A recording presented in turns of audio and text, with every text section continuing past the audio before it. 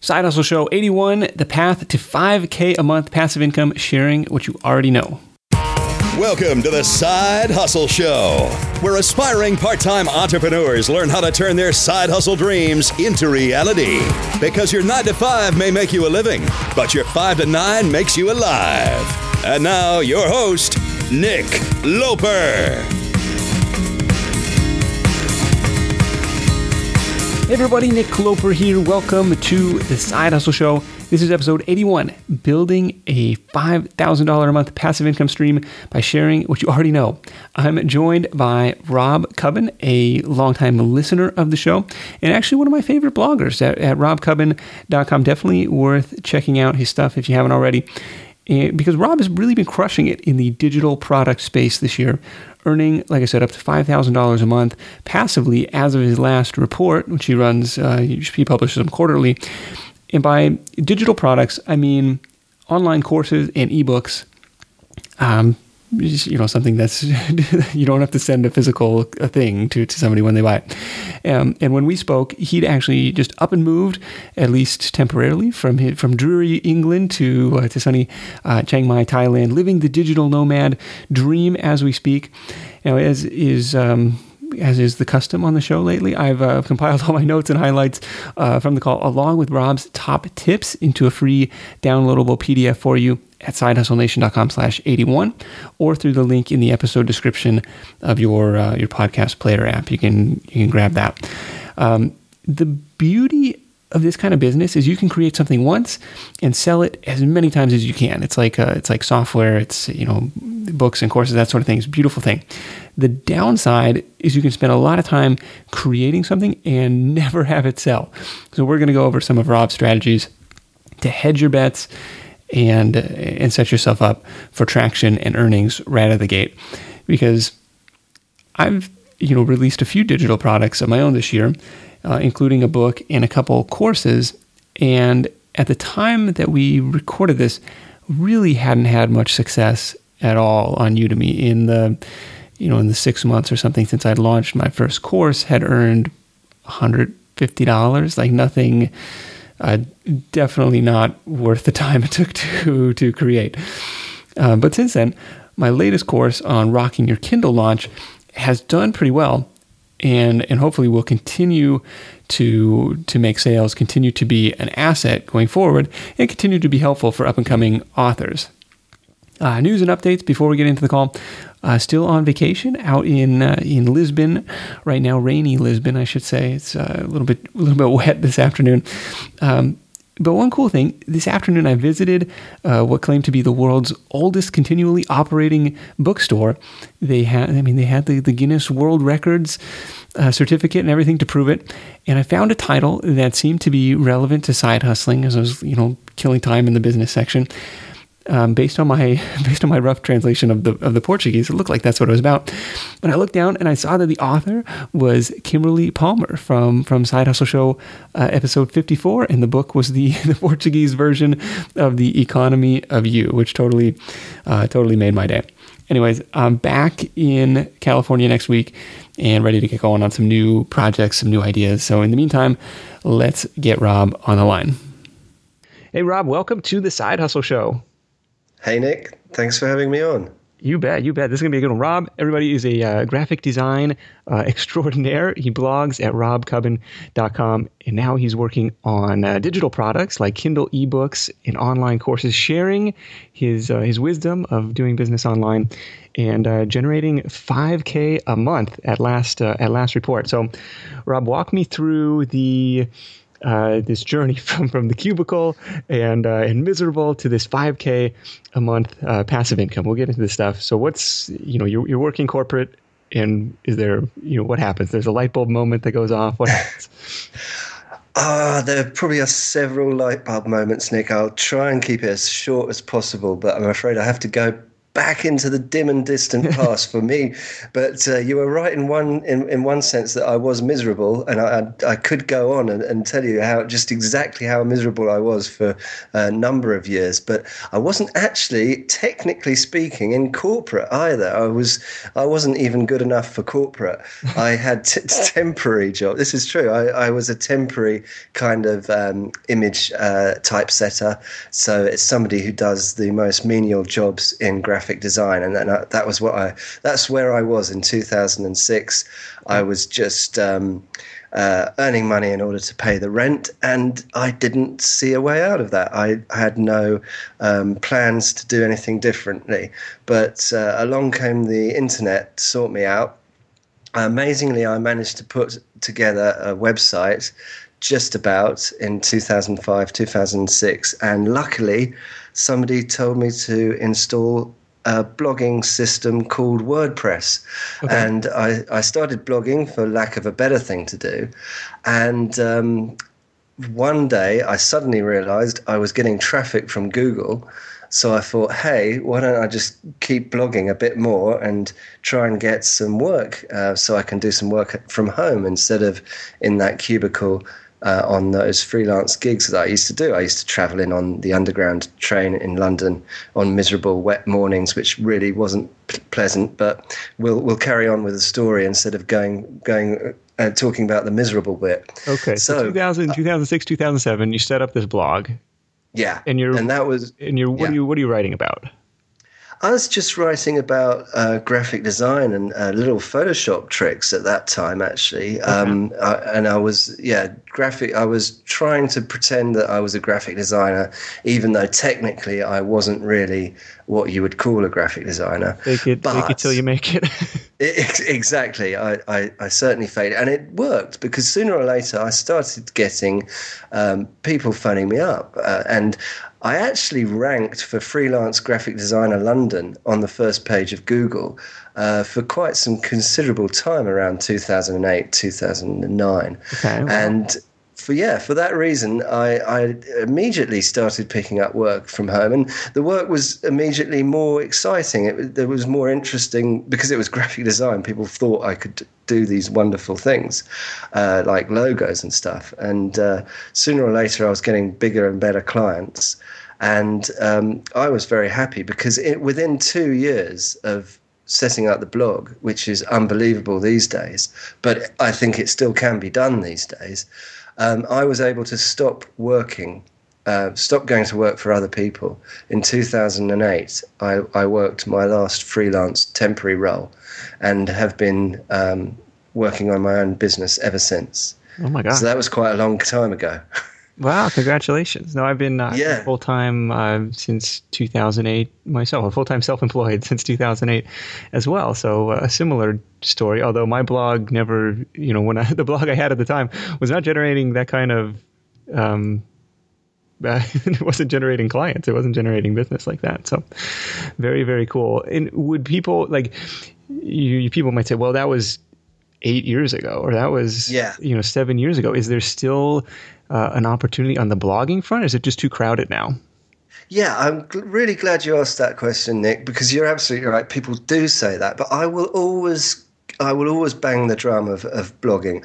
I would always say it's worthwhile because I tried this out in 2013 and it still works. I set up a blog in 2013 and I started writing blog posts, and I wrote one guest blog post, and I did it in exactly the same way. In other words, I was writing blog posts about how much does a freelance graphic designer charge in London, and that would be the title. Okay. So you've got obvious keywords there, and I got Google traffic from Google Analytics, which only tells you about 10% of what's actually happening, and I got sort of client traffic, so buying intent traffic with people saying freelance graphic designer London in the Google search phase. And right. I got that last year on a new blog. So absolutely people can do it these days. They've just got to just keep blogging and experiment with the titles, get the keywords in there, and don't write anything too general, like what is design. That'll go nowhere. But keep it specific. Write about what you like and what you're passionate about, and I'm sure it will still work in 2014, 2015. Is there any traffic generating hacks that you employed, or is it just, hey, I just wrote this stuff and magically the traffic started to appear? Yeah, it's all just the basics, the keywords in the titles, having nice long blog posts and working on relationships with people in my niche for the links and the usual social stuff. Nothing intelligent, no great SEO magic or dark art. I wish there was. Well, I think you're glossing over the point that the stuff really is link worthy. Like I've read your blog probably over the past year or so, and it's genuinely interesting and good quality material. Like, so I've sent several people there just, word of mouth, like, oh, check out Rob, I don't want to, reinvent the wheel. Like, I'll just send people to Rob's post on topic XYZ. And I think that's probably an important distinction, rather than, I don't know, and kind of Matt a few episodes ago echoed the same thing. Like, build something worth sharing or worth linking to. You don't really have to worry about building a private blog network or doing other, weird directory submission, article spinning, stuff like that.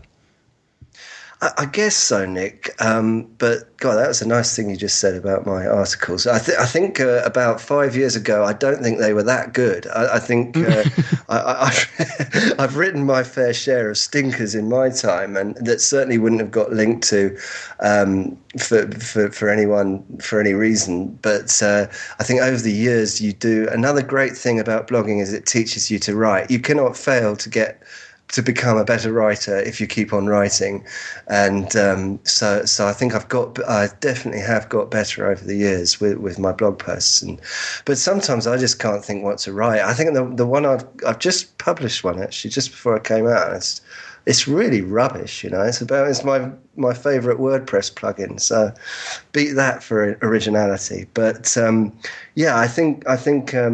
I try and make essential WordPress plugins, and see what's this missing? What's this missing is a number. Everybody wants to share 71 essential WordPress plugins, and then you get. Nick, you're right. I've got to go back and change. I don't think I can number them.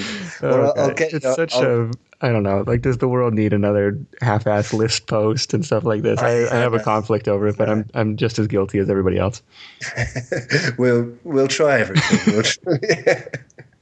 Absolutely, yeah. But thanks for what you said, Nick. You bet. You bet. Cool.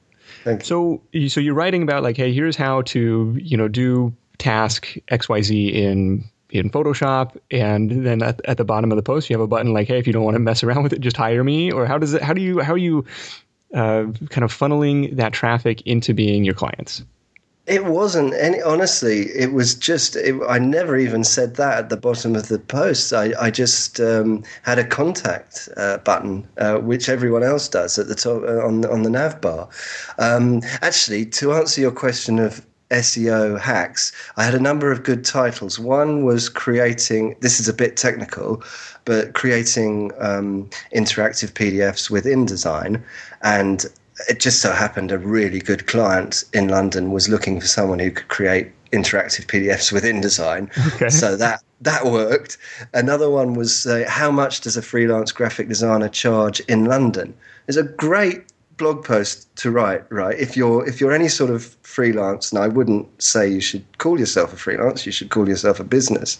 But let's say you are a copywriter, and how much does a copywriter charge? And you can write an article about that. You don't have to give away how much you charge. You're talking about how much people charge in general in the market, okay. And you'll get traffic from people who are looking to employ a freelance copywriter because they're going to want to know how much they charge. So that was one little article that paid dividends. That's an interesting one. You think about the searcher's intent kind of these buying keywords, and creating some content around that, and then funneling, are you building an email list at this time, or are you just kind of just sitting very passively the contact form up in the nav bar?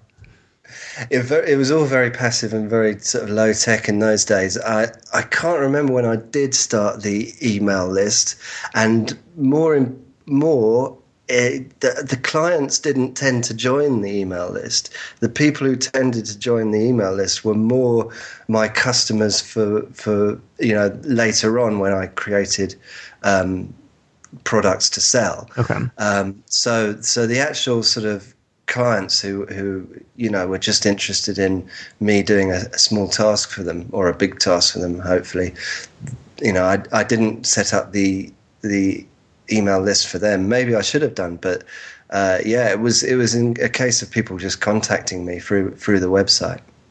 That's really good, and I think kind of by having the blog on your personal domain, like, it sets yourself up for this transition. You're not saying, this is London graphic design freelance.com. This is me, and as my interests and business change, I can change the content of the blog, change the layout too. Does it still generate design business for you, or is it kind of primarily focused on the digital products now? To a lesser extent, I tend to, people do ask me to do jobs for them, but it doesn't tend to be a good client. So over the years, I've tended to stick with the good clients, and by that I mean large or huge organisations with lots of money. That, to put it bluntly, that they're the ones that it's better to work for. The sort of freelance people, the solopreneurs.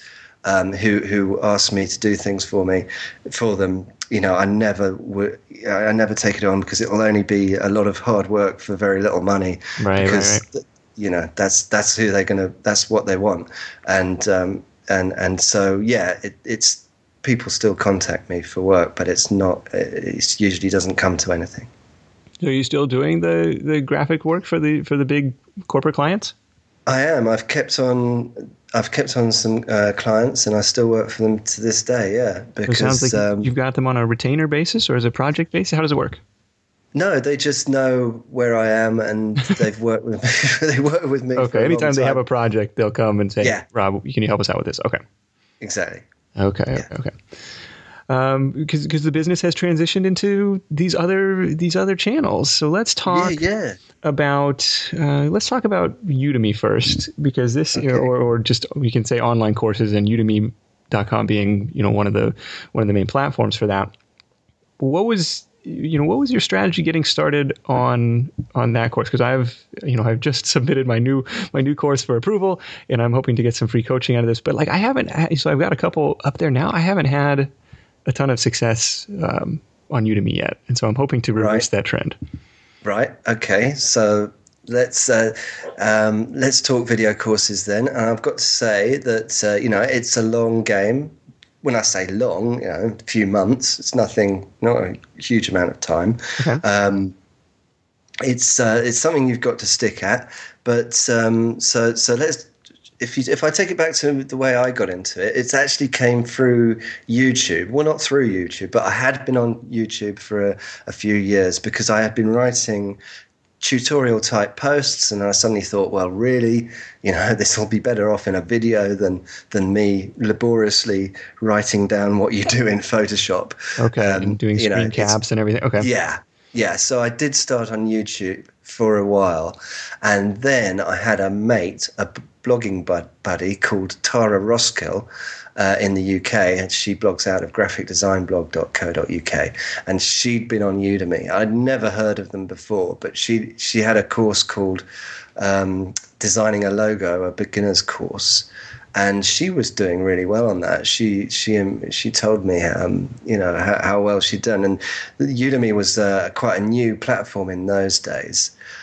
So I'm jumping ahead of myself. I'll go back and tell you how I got started, because my videos on YouTube, some of them were doing quite well. Had a few views. Others had sort of 50 views after a year. Okay. And that sounds like my YouTube stuff. Well, if you have stuff on YouTube, Nick, you could do a lot worse than if you could bundle it together with other stuff and create a course from it and put it on YouTube and put it on Udemy. Remember, if it's free on YouTube, you have to have it free on Udemy. But having a free course on Udemy is quite a good way to go as well. And it gets a little bit complicated with Udemy's, here we go again, commission structure and rules and the way they change them all the time. And we do have to be a little bit careful about what we say here because things are liable to change. Yeah, we won't stress too much about their constant payout structures and stuff like that. But so you're you're compiling all these tutorial videos and say, hey, these have a common theme. I can create a course out of this. Yeah, exactly. And I found I actually had 3 ready-made courses, which I could put there. They weren't great, but they were okay for free courses on Udemy. And because they were free, I got tons of signups. And anyone who puts a free course out on Udemy, more or less, will get pretty much loads of subscribers every day. And these are people watching your video, seeing your logo, listening to your voice, having exposure to your brand. And it's all good, and especially good in those days. I then created a premium course, and I was able to promote to the people on my free courses. And unfortunately, you can't do that now, but there's a way around it. Let's hear it. Lay it on us. Nowadays you can just convert your free courses to paid courses because you can only promote to people who are on your paid courses now. You can't message the people who are on your. No, not anymore. Not with a promotional email. You're allowed to message them, but you can't. What if your message is just like join my new course? Not cool. Not allowed. That's kind of considered promotional, I Okay. guess. Well, yeah, I mean, they have their rules. And you gave them something for free. You ought to be able to send them something. Well, I kind of wasn't that. The rules are the rules. Okay. Yeah. I mean, Google, Facebook, they've all got their rules, haven't they? So, but you can get around it. You just make a free course, wait for it to fill up with a few thousand people and make it paid. But the problem is once it's paid, you can't go back to free and fill up with more people. So you need to keep this course creation process fairly consistently. But that's just the same as any other thing I've done online. You've just got to be consistent with it. Okay. So you make your premium course, but you set the price to free initially, and then you can message all of your other students in your other free courses to say, hey, come join my other free course. And then later, once you have your critical mass of students, that's when you up the price. Yeah, I mean, you get people on your free course anyway, and then you up the price, and then you can sell to your premium courses. But, even that's not that important. I mean, even if you have a premium course only, and you can promote it to your list if you have a list, and you'll get sales. And Udemy's organic sales are great. I mean, I make more money from Udemy's sales than I do my own.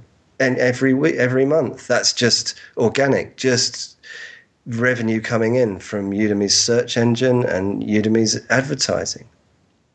Are you doing anything to funnel the people from your free courses like into your brand, into your online empire in some way?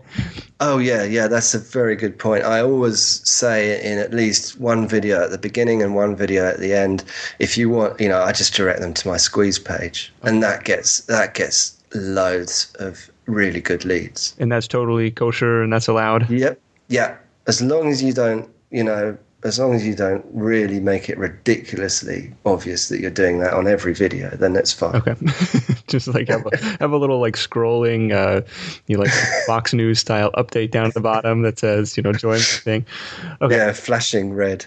But the content has got to be, if you're going to charge for it, it's got to be exclusive to to Udemy. It can't be Udemy. Yeah, at least 70% of it. Yeah, I would put 20 or 30% on YouTube as a teaser. Oh, okay. Yeah. And so what kind of courses are you creating? You did something similar to this logo design course, or are they graphic design related? What are they all about?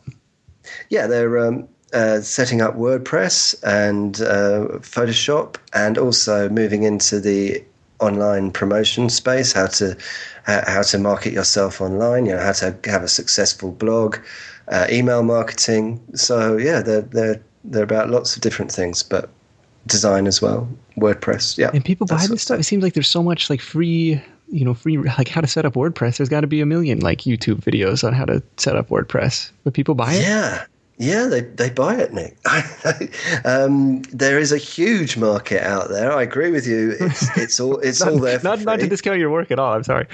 No. I had the same doubts myself. But the beauty of this, the beauty of Udemy for me it's given me the confidence to believe that there is a market out there for online career skills, or call it what you may, sort of online learning about this sort of thing.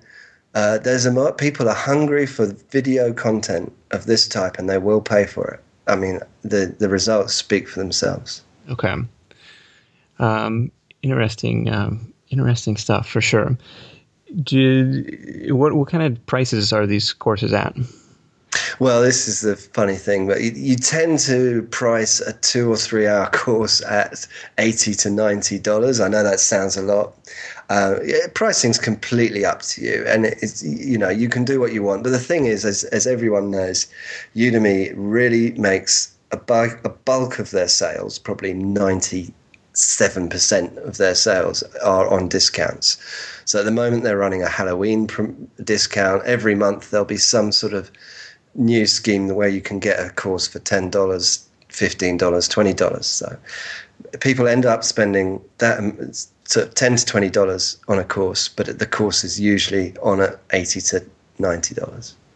Have you found it's something of a portfolio business where, just having one course or two courses isn't going to necessarily do that much for you, but all of a sudden there's a tipping point or something where the cumulative effect of having 5, 6, 10 different ones really starts to change things?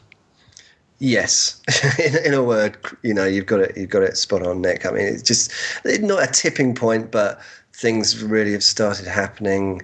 And I'm sure they wouldn't happen for me if I had just 1 or 2 courses there and sat back on it. You're just going to say, it's 80-20. One of the courses is going to be a hit, and you don't know which one it is. Exactly the same with Kindle, Yeah. Have you done anything specific to get reviews, or when you launch a new course, what's your promotional tactic to get the word out on it? I've done really little on it, Nick. Really little. I mean, just obviously at the start, I promoted it to my list, and that's a big deal because I'll always get sales for you. Anyone will get sales from their list. Do you say like, "Hey, this is a limited time discount," or just, "Hey, I introduced this new course. I think you'll like it."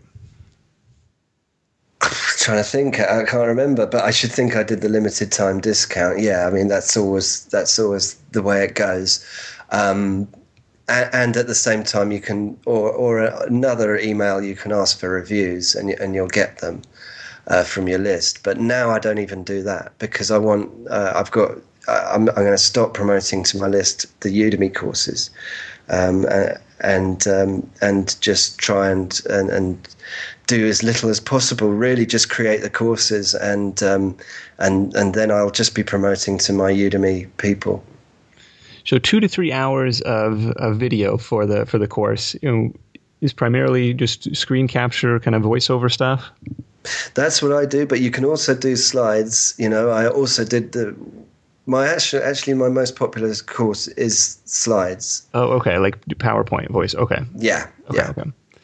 That's been my challenge. Like, I have no problem with the screen capture stuff, with the PowerPoint stuff, but when I've got to do the the talking head style, to get the camera set up and do the video, and then they're like, you're because they're really picky about quality in a lot of cases, to make sure your course gets approved. And I don't know, they're like, your video says it's HD, but it doesn't look very HD. Like, what do you? Like, I don't know. I just turned on the camera, so.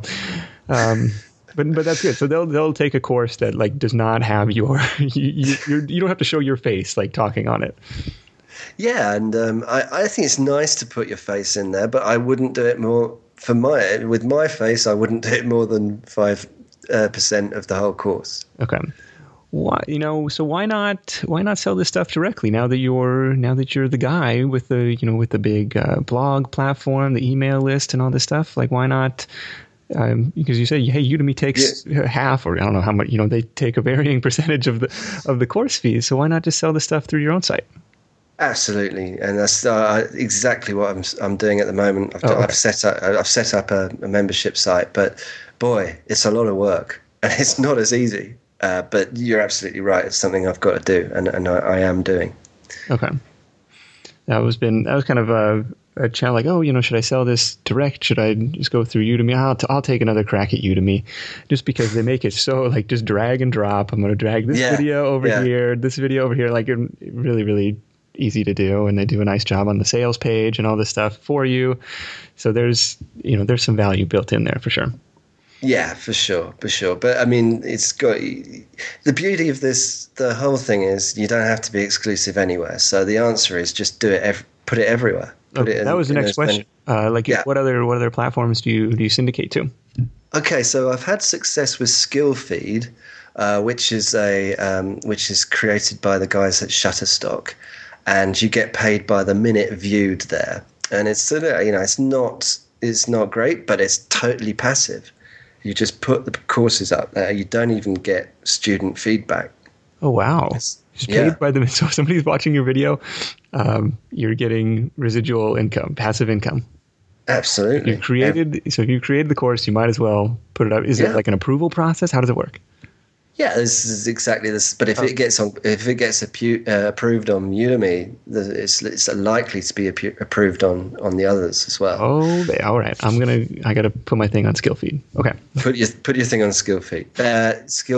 SkillFeed and Skillshare. I'm just starting now, and it's looking good.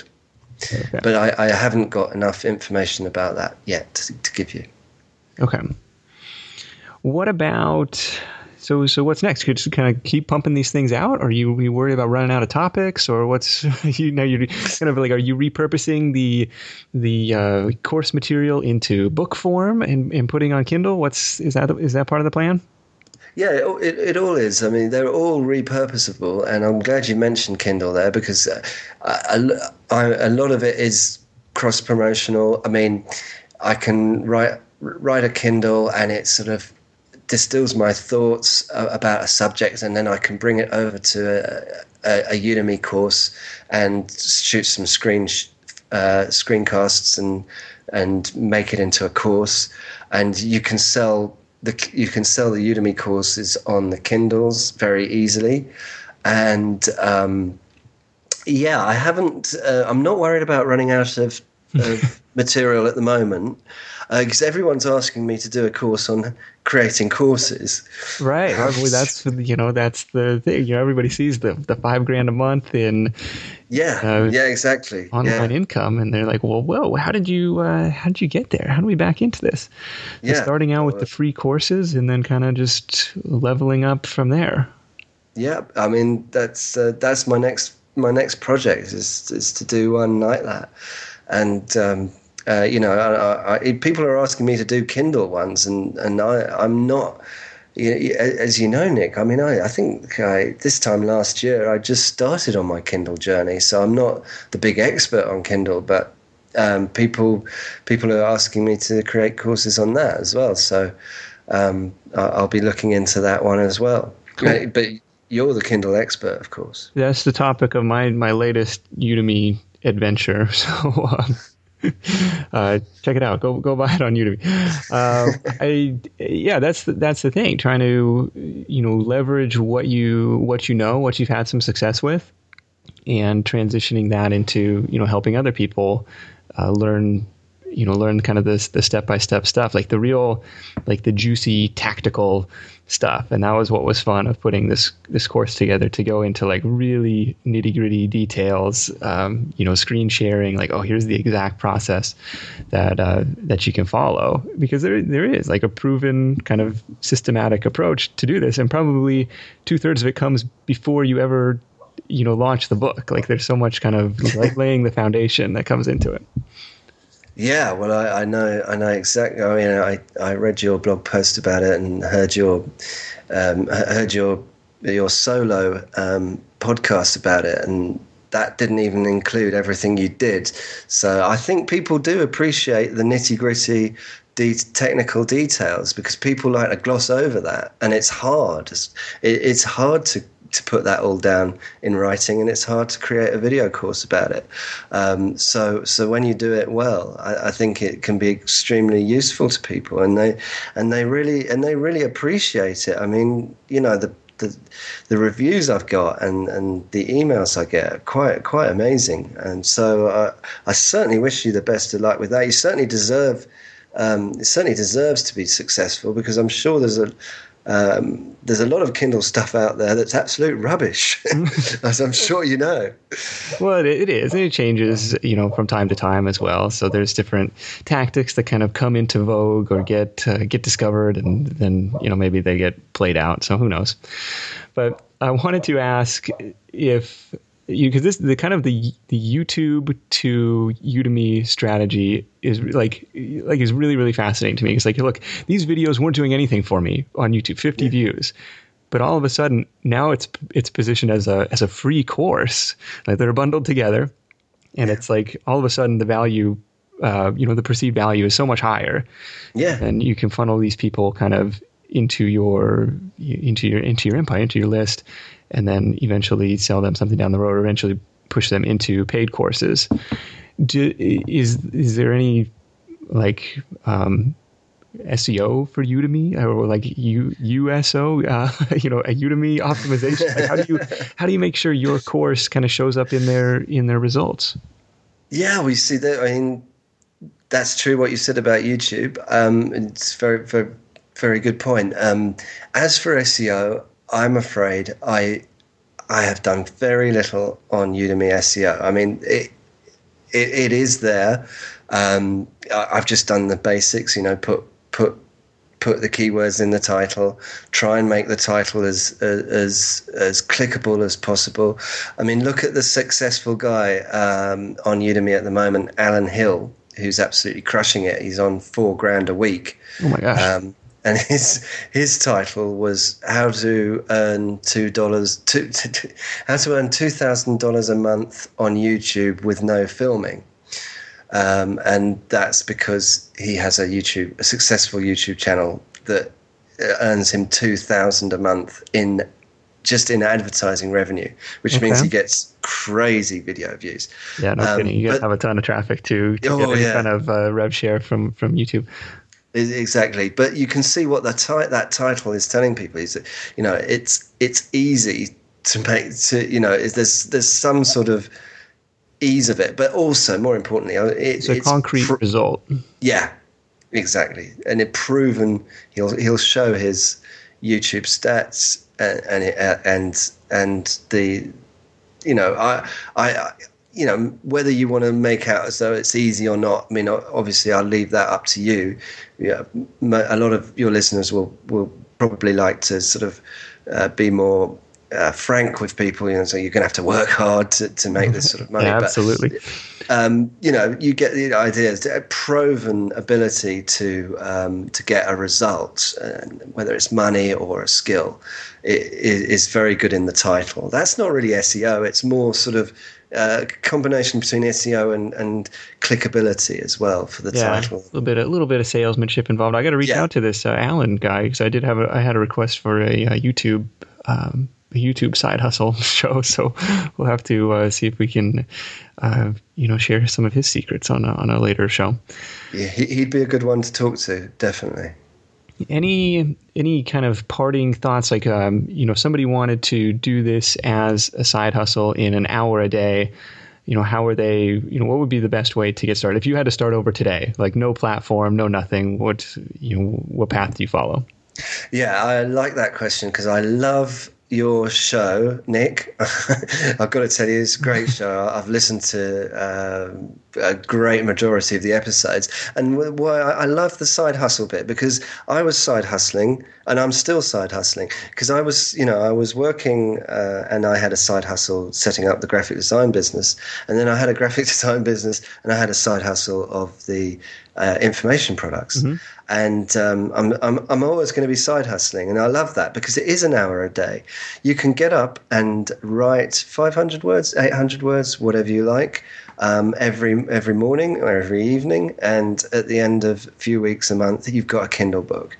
It's the same with video courses. When I do a video course, I like to create one video a day.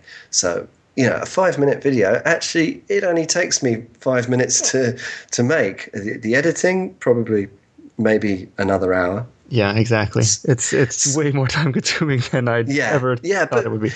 Yeah, but considering the minimum time for a Udemy course is half an hour.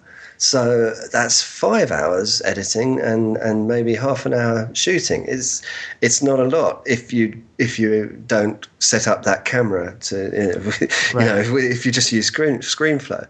So this 1 hour a day thing is totally achievable. I would do 1 hour a day creating some sort of product, either a book or a video course, and I'd about 1 hour a week as well, and do a blog post every week.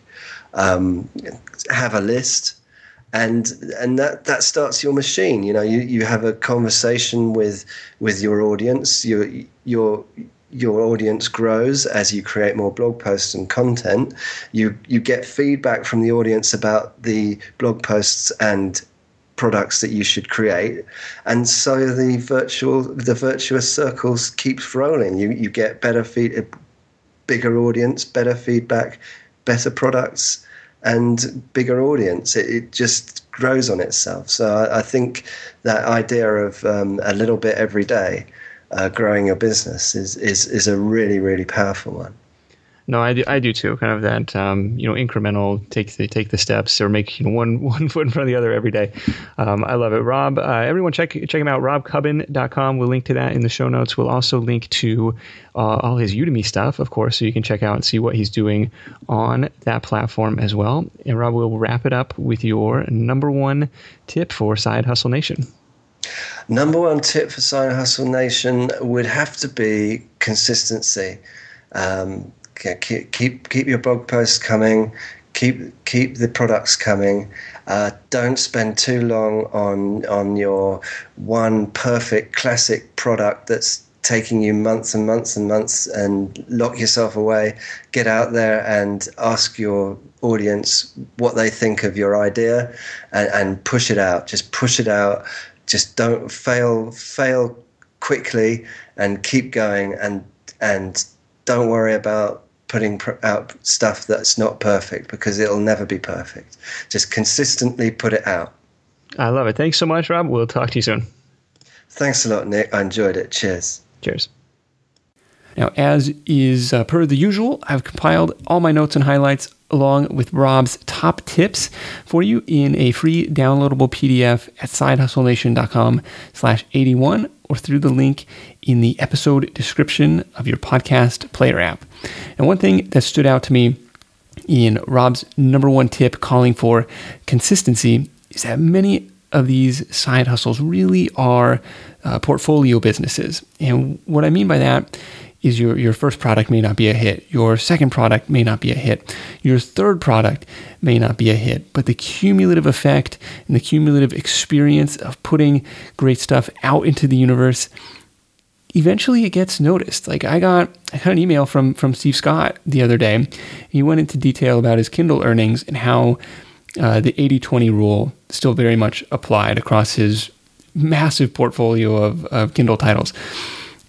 And that's the thing, like the bulk of your income may come from one or two products or projects, but you never know what that product is going to be until you consistently build out that portfolio. anyways, I thought it was a good tip, so I'll wrap it up there. Thank you so much for listening. Have a wonderful Thanksgiving if I don't see you, and we'll catch up with you next week in episode 82. Hustle on. Thanks for listening to The Side Hustle Show at www.sidehustlenation.com.